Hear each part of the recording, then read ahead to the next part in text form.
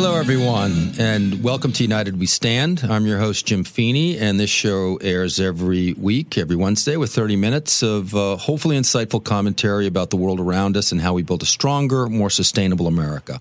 You can also find these broadcasts on podcasts at www.jimfeeney.com and subscribe. You could subscribe to the podcast at Apple Podcasts, Spotify, Pandora, Stitcher, Buzzsprout, and a whole bunch of other places. So today we started the first sort of segment sitting in for Rhett, talking about sort of my views of how we fix American education, how we improve it. And this second half hour, we have a fantastic guest, and he's calling in from Vermont. Brian Barefoot. Is Brian with us? I'm here. Brian, welcome. How's the weather up there? Beautiful. It's mid-70s, no humidity. Oh, God, it is. Well, you know how, if you've stayed here in the summer, you know what Florida's like right now in July. Where in Vermont are you? A little town called Dorset, Vermont, where we have a little cabin, and my son and his family are here, and we're close to our two daughters and the other grandchildren. So we hadn't seen them for a while, and Vermont's been very safe. Yeah. Relatively speaking, from this virus, at least statistically. So It's nice to be around the little folk. Absolutely. I remember we had a vacation cabin up in the White Mountains in New Hampshire for 10 years or so when our kids were young, and that was just an absolute escape hatch for the craziness in Boston. Yeah. So, folks, for listening here, Brian has had an amazing career that spanned the private sector and education in the past 40 years. Grew up in Youngstown, Ohio, and he and his wife, Pan, have been residents of Indian River County since 2000. Brian graduated from Babson College, great college up in Wellesley, Mass, with a finance degree, and his professional career has spanned over 30 years in financial services with senior management positions at Merrill Lynch and Payne Weber. After Wall Street, Brian became the CEO of NeoVision's Hypersystem, a firm that developed the heat maps that we see so often in technology these days. So I'm going to go through a quick list of some of Brian's many achievements because it is impressive. He served as the trustee of his alma mater in Babson College, and in 2001 became its 11th president, where he served for 7 years until he retired in 2008. He's a trustee and treasurer of the Kent Place School, a K-12 school for girls in Summit, New Jersey. A trustee of Burr and Burton Academy in an old school in Manchester, Vermont. Over 40 years of experience Brian has in education, has served in various leadership roles. He currently serves as an advisor to the Karl Marx Advisors, a middle market investment banking firm. He was a director of Adjoint, a blockchain technology company in Boston, and then I definitely want to talk with you off the record with that. He's a director of Ethic Bank Boston, was a board member of Blue Cross Blue Shield of Massachusetts, on the board of a venture capital firm in Marblehead, Mass., other investment partnerships. He's the vice chairman of the Cleveland Clinic Medical Center here in Indian River County. Incredible. Trustee and chair of advancement at our St. Edward School, where my kids attend, and was instrumental in helping save that school in the 2008 financial crisis. He was the mayor of Indian River Shores for a stint in 2013 to 2018. And finally, Brian is running for Indian River County School Committee this year. I'm out of breath, Brian. This is one of the most impressive resumes to me that spans the public and private sector in a way that I just don't see these days. So I'm so pleased to have you here and to talk about education and what that means here in Indian River County. It's the nice thing about it is that I'm able to tie, my professional career into the away from that, whether it's on a for-profit board or a not-for-profit board. And, of course, having been president of a college, you better know how to raise money. So for sure. All complementary. But as I like to say, and in some of the campaign stuff, there was a quote from Arne Duncan, who was Obama's education secretary, maybe one of the not a lot of things that I agreed with, but this I agree with. He made a comment back in the 2011 Martin Luther King Day speech. He said, education is a civil rights issue of our generation. Absolutely. And here we are 9 years later, and it still is. And if anything, I think public education, particularly in the large cities, seems to be deteriorating, not improving. So we better get our act together as a country, or we're going to have a problem. If not us, we may not be around, but our children and grandchildren for sure. It really is. I mean, I was stunned to see in 2018, the midterm elections, that Ron DeSantis, who's our governor here in Florida, he triumphed over Andrew Gillum, who was the mayor of Jacksonville, an African-American man. And the thing that threw DeSantis over the top is that he had several orders of magnitude higher percentage of African-American moms that voted for him, voted for a Republican rather than a Democrat. It was over 150,000, I think, votes representative, and that's what gave the election to Ron DeSantis. And these were moms that it was all about the stance of charter schools and all about the horrible public schools that these kids are forced to live in. And the charter schools provide just much better outcomes for these disadvantaged communities. And those moms really voted for better education for their kids, just an indictment of the public education system in these big cities. What are your thoughts on that? Well, I think the fact of the matter is, and it's very difficult in the environment we live in now of partisan politics, if not ultra-partisan. I mean, I remember I played a lot of football, and I'm a big football fan. New England Patriots, by the way, in case anybody cares. But football has always been played, between the 35-yard line. Sometimes you're on one side of the 50, sometimes you're on the other. If you equate it to politics today, everybody's playing inside their own 10-yard line, and they never meet. Mm-hmm. If there's anything that ought to be nonpartisan, it's education and healthcare. I could throw into the same bucket. So, sure. And in this environment, it's really hard to get people to step back and forget all the ideology and really focus on what can we do. And I think the fact your statistic there on support from single African American mothers, I mean, most of them I would guess are Democrats, but mm-hmm. that reinforces it. The idea that education is or should be nonpartisan. We need to address this, and there's probably a ton of reasons why it's become such a mess. Look at New York City. Two of my son and his family live in New York City, and his two children both go to public schools. And fortunately for them, they happen to be in two good ones, but the vast majority of them really struggle on about every metric, and it's a problem.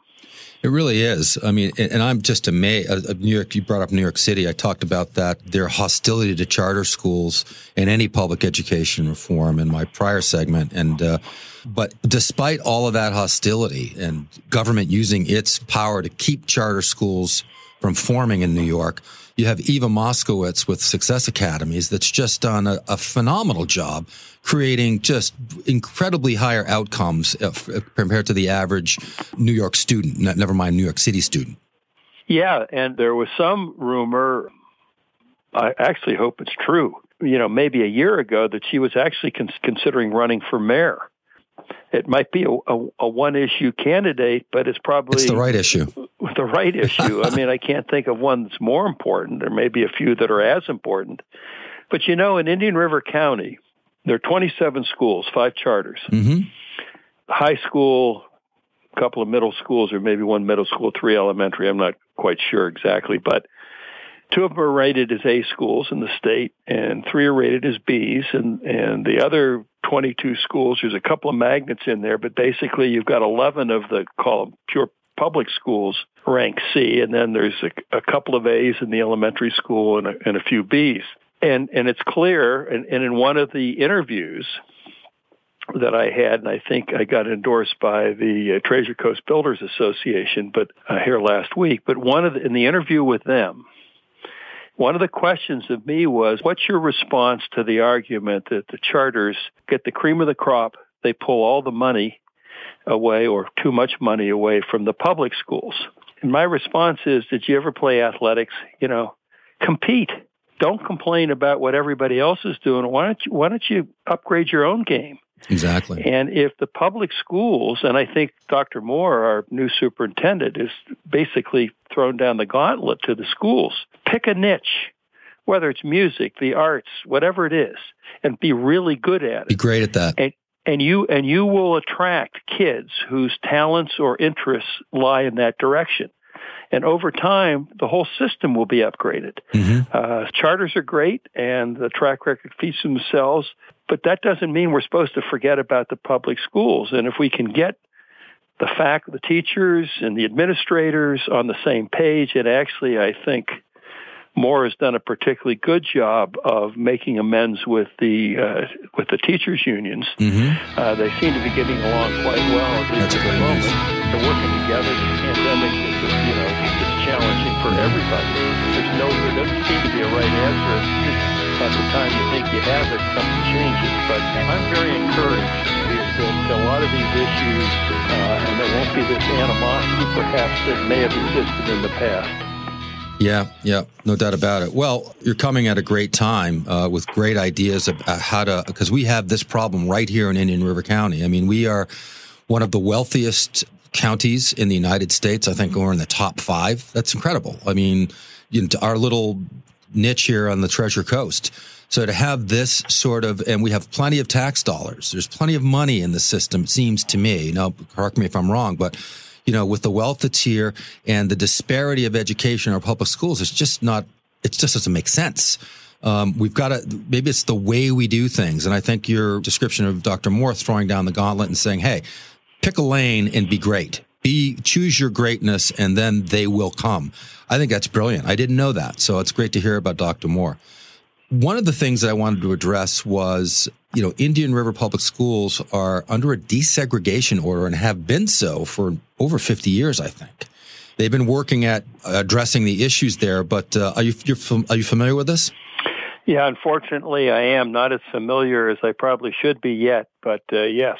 I'm just going to go over a couple of the key things that are in this order. It calls for adding more African-American teachers, so instructional staff and mentors in a better effort to reflect the African-American student population, provide mentorship training for new teachers, and continue implementation of its African-American Student Achievement Plan, which aims to eliminate the achievement gap in the district. And some of the key perspectives of that, or items there, are eliminating out-of-school suspensions except for the most serious cases. Principals are going to have to document when and why students are punished to make sure African-American students are not being discriminated against. African-American students will receive mentoring to help prepare them for taking advanced classes starting this year. And they point out that very few African-American students are encouraged to strive for or admitted to honors programs in the district. And they often perform poorly when they get there because they aren't prepared for the coursework. So those are the sort of the key points of the desegregation order. And it sounds, from my research, it sounds to me that like the county has been addressing those at a pretty steady pace. But, I'd just like to hear your thoughts on how to best go about this, how to motivate as a leader the best performance from people that are in the teaching profession and from parents and from the kids themselves. Well, first of all, I have to admit that it wasn't until maybe 2 years ago, and I've been around this. In fact, my parents bought a home in Vero Beach in 1971. And so even as a young man, and my kids would visit here frequently. And then my wife's folks bought a home, same place in the early 80s. And so we've been around this place for a long time and seen it evolve. But having said that, as you said earlier, we bought our first home in 2000. I had no idea that in this day and age, let alone the city in Florida in which we bought a home, was under a desegregation order. I know it. So it was quite I won't call it a shock. Nothing shocks me anymore, but it was disappointing, let's say that. So that, along with a few other reasons, is one of the reasons that I really started to spend some time and ultimately was encouraged to get into the election game. I think that a couple of mistakes were made. I can't go back very far, but I can certainly go back for the last 5 or 6 years. I think the mistake that was made, first of all, as soon as you turn establishing metrics over to the courts, you're in trouble. Yeah, yes. And what's happened here is because of the inability to get this issue resolved all this time, the courts are now mandating certain metrics, and they may or may not be relevant. The big issues, you defined them very well, Jim. I think those are the big issues. Now, how you measure progress is something else again. In my experience in the business world, if I'm on the board you negotiate with your CEO the goals and objectives for the next year, and you incentivize them. Negotiate. You don't mandate measurement standards. Mm-hmm. They have to be reasonable, maybe stretch, but it's a discussion. Mm-hmm. What's been allowed to happen here is that they've been arbitrarily set. Now, that isn't necessarily a problem, but when David Moore comes in as a new superintendent and he's looking for something for goals or objectives that have been set by the courts and perhaps arbitrarily, that presents a bit of a challenge. I think the other problem for the last few years is that the district has spent at least $750,000 to a Chicago law firm to fight the desegregation order. Now, if you and I were sitting down and we had an issue with a constituents, a group of shareholders, if you were a public company, right, you would sit down with that group, you would agree on where is it that we have to get, and then work and agree on tactics and measurement standards that would show progress. But instead of doing that, the administration at the time, and it obviously had been ongoing for a long time, chose to fight it. Right. It would have been solved by now, my guess is, because I've seen what's transpired here in the last few months with Dr. Moore. Mm-hmm. There's an equity committee. A very talented young woman by the name of Mershawn Green is the chair of it. Representatives from the NAACP, representatives from the district, a few subcommittees, one right. of which is focused on recruitment of African-American teachers, which I've been invited to join or at least advise.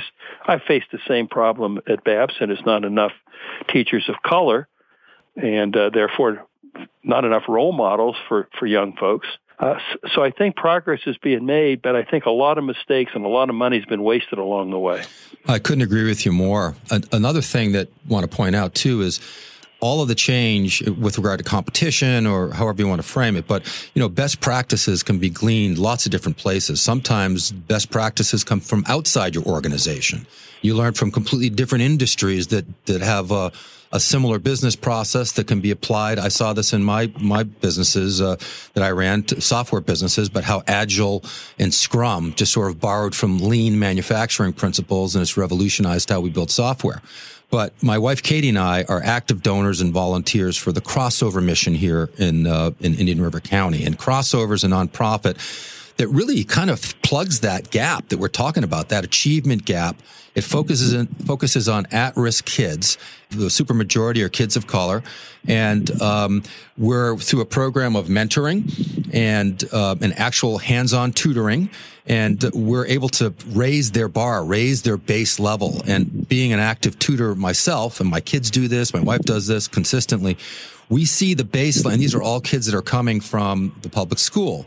We see the baseline that they're starting from, and it's so low. And the reason we know that is because 4 of the kids that we worked with last year, we raised their baseline to the point where we got them into St. Edward's School. So they are now students with my kids, and they started from a lower baseline, had some difficulties, and then quickly brought themselves up to the standard of the rest of the school, which is, in my opinion, a higher standard than what they were learning in the public school. So what's your idea of how do you partner with some of these organizations that already exist in Indian River County, instead of getting the stiff arm from either the school committee or the teachers union, engage with some of these organizations, because they've got some answers. They've got some ideas that work.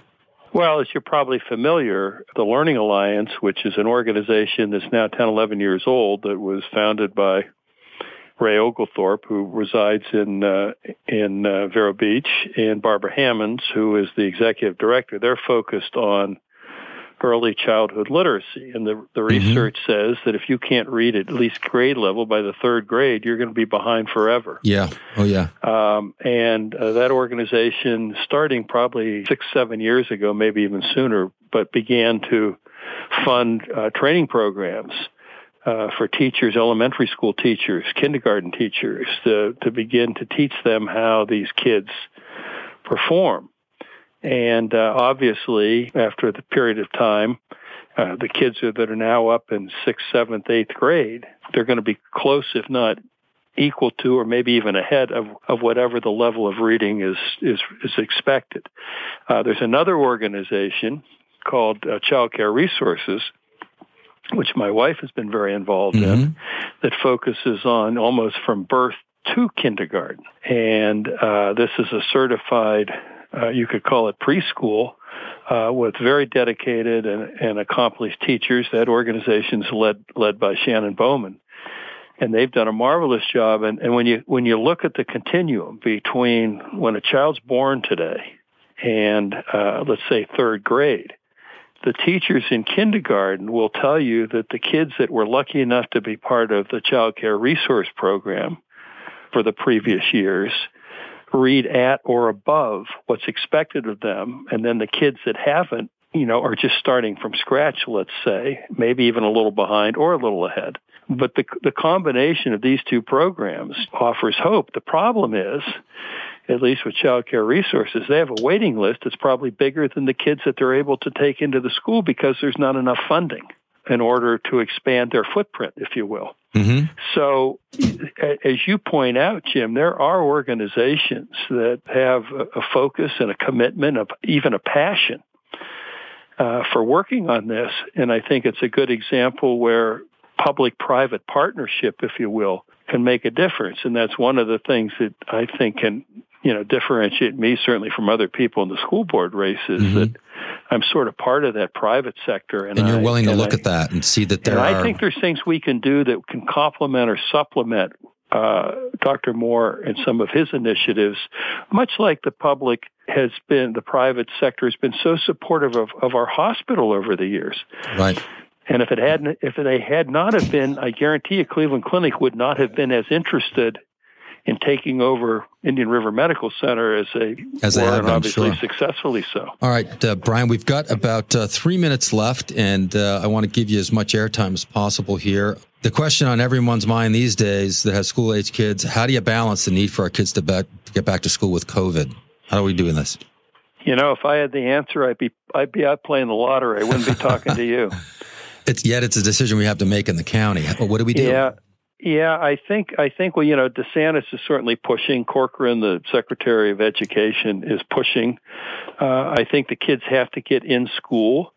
I think the social aspect of it, particularly for the younger kids, is more important, frankly, than the classroom work. And we fall behind in your social development. Sometimes it's harder to catch up than it is academically.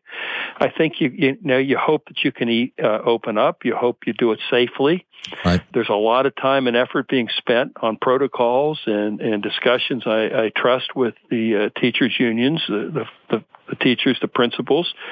Do you do some groups in the morning, some in the afternoon? Do you do some every other day? And we could go on and on about what the options are. And hopefully we can get the kids in school, and we can do so safely in whatever format's chosen. The one thing that I do think, we talk about the achievement gap, it's only been exacerbated when you... By this COVID, no doubt about it. I mean, you're at home. You got 3 kids, you got parents out of work or furloughed, maybe only one parent, you got kids fighting, you got who knows what goes on. But it's not conducive to learning in many cases, not all cases. But I trust that Moore and his team are considering different scenarios and various options, and whatever they think is going to work today, I can almost guarantee you it won't be the choice to be made when it is time. But right. I think there's every effort being made to get these schools open and get these kids back in the classroom. Some teachers are concerned, particularly older teachers, about their health, as they should be. So it's a challenge and it's tricky, but I'm hopeful. Yes. I mean, you have to be hopeful. I mean, there are, having school-age kids and watching my daughter go through online learning for the balance of this past semester, it definitely was not optimal. She's a great student and she got more out of it than others, but she was telling me consistently, this one is not even going to class because they're traumatized or whatever. It's just not the right environment, I think, to teach kids primary school level. Anyway, it's been a pleasure to have you here, Brian. We look forward to the election. When is the election, by the way? August 18th is the primary, but for the school board, the sheriff's race, and the county commission, and one of the judgeships, the race is the race. Got it. It doesn't spill over to the general election, although it may in the sheriff's race because there's an independent in there. Got it. Well, it's been a real pleasure, and we're rooting for you on August 18th. Brian Barefoot, candidate for school committee here in Indian River County. Thank you so much for being our guest. And that's all for today, folks. On United We Stand. We'll talk to you next week.